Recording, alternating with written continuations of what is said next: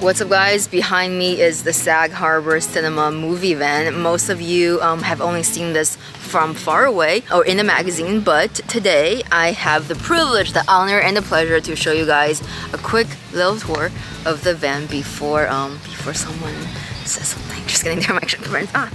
I just tripped over this gasoline. That's Spencer here. You know, I would think that the cinema, like the inside, the interior would be cooler. I don't know. I'm gonna start here and then zoom out. When I'm here, you can go. Okay. What's up? Hello and welcome to today's Daily Dose with yours truly, LuLu Romano. Today, I'm gonna show you a real quick, intimate tour. I don't know why he's moving so much. I feel like you're gonna get a headache from this. Ready? And then cut. The back. The side. Yeah, ready. Okay. The side.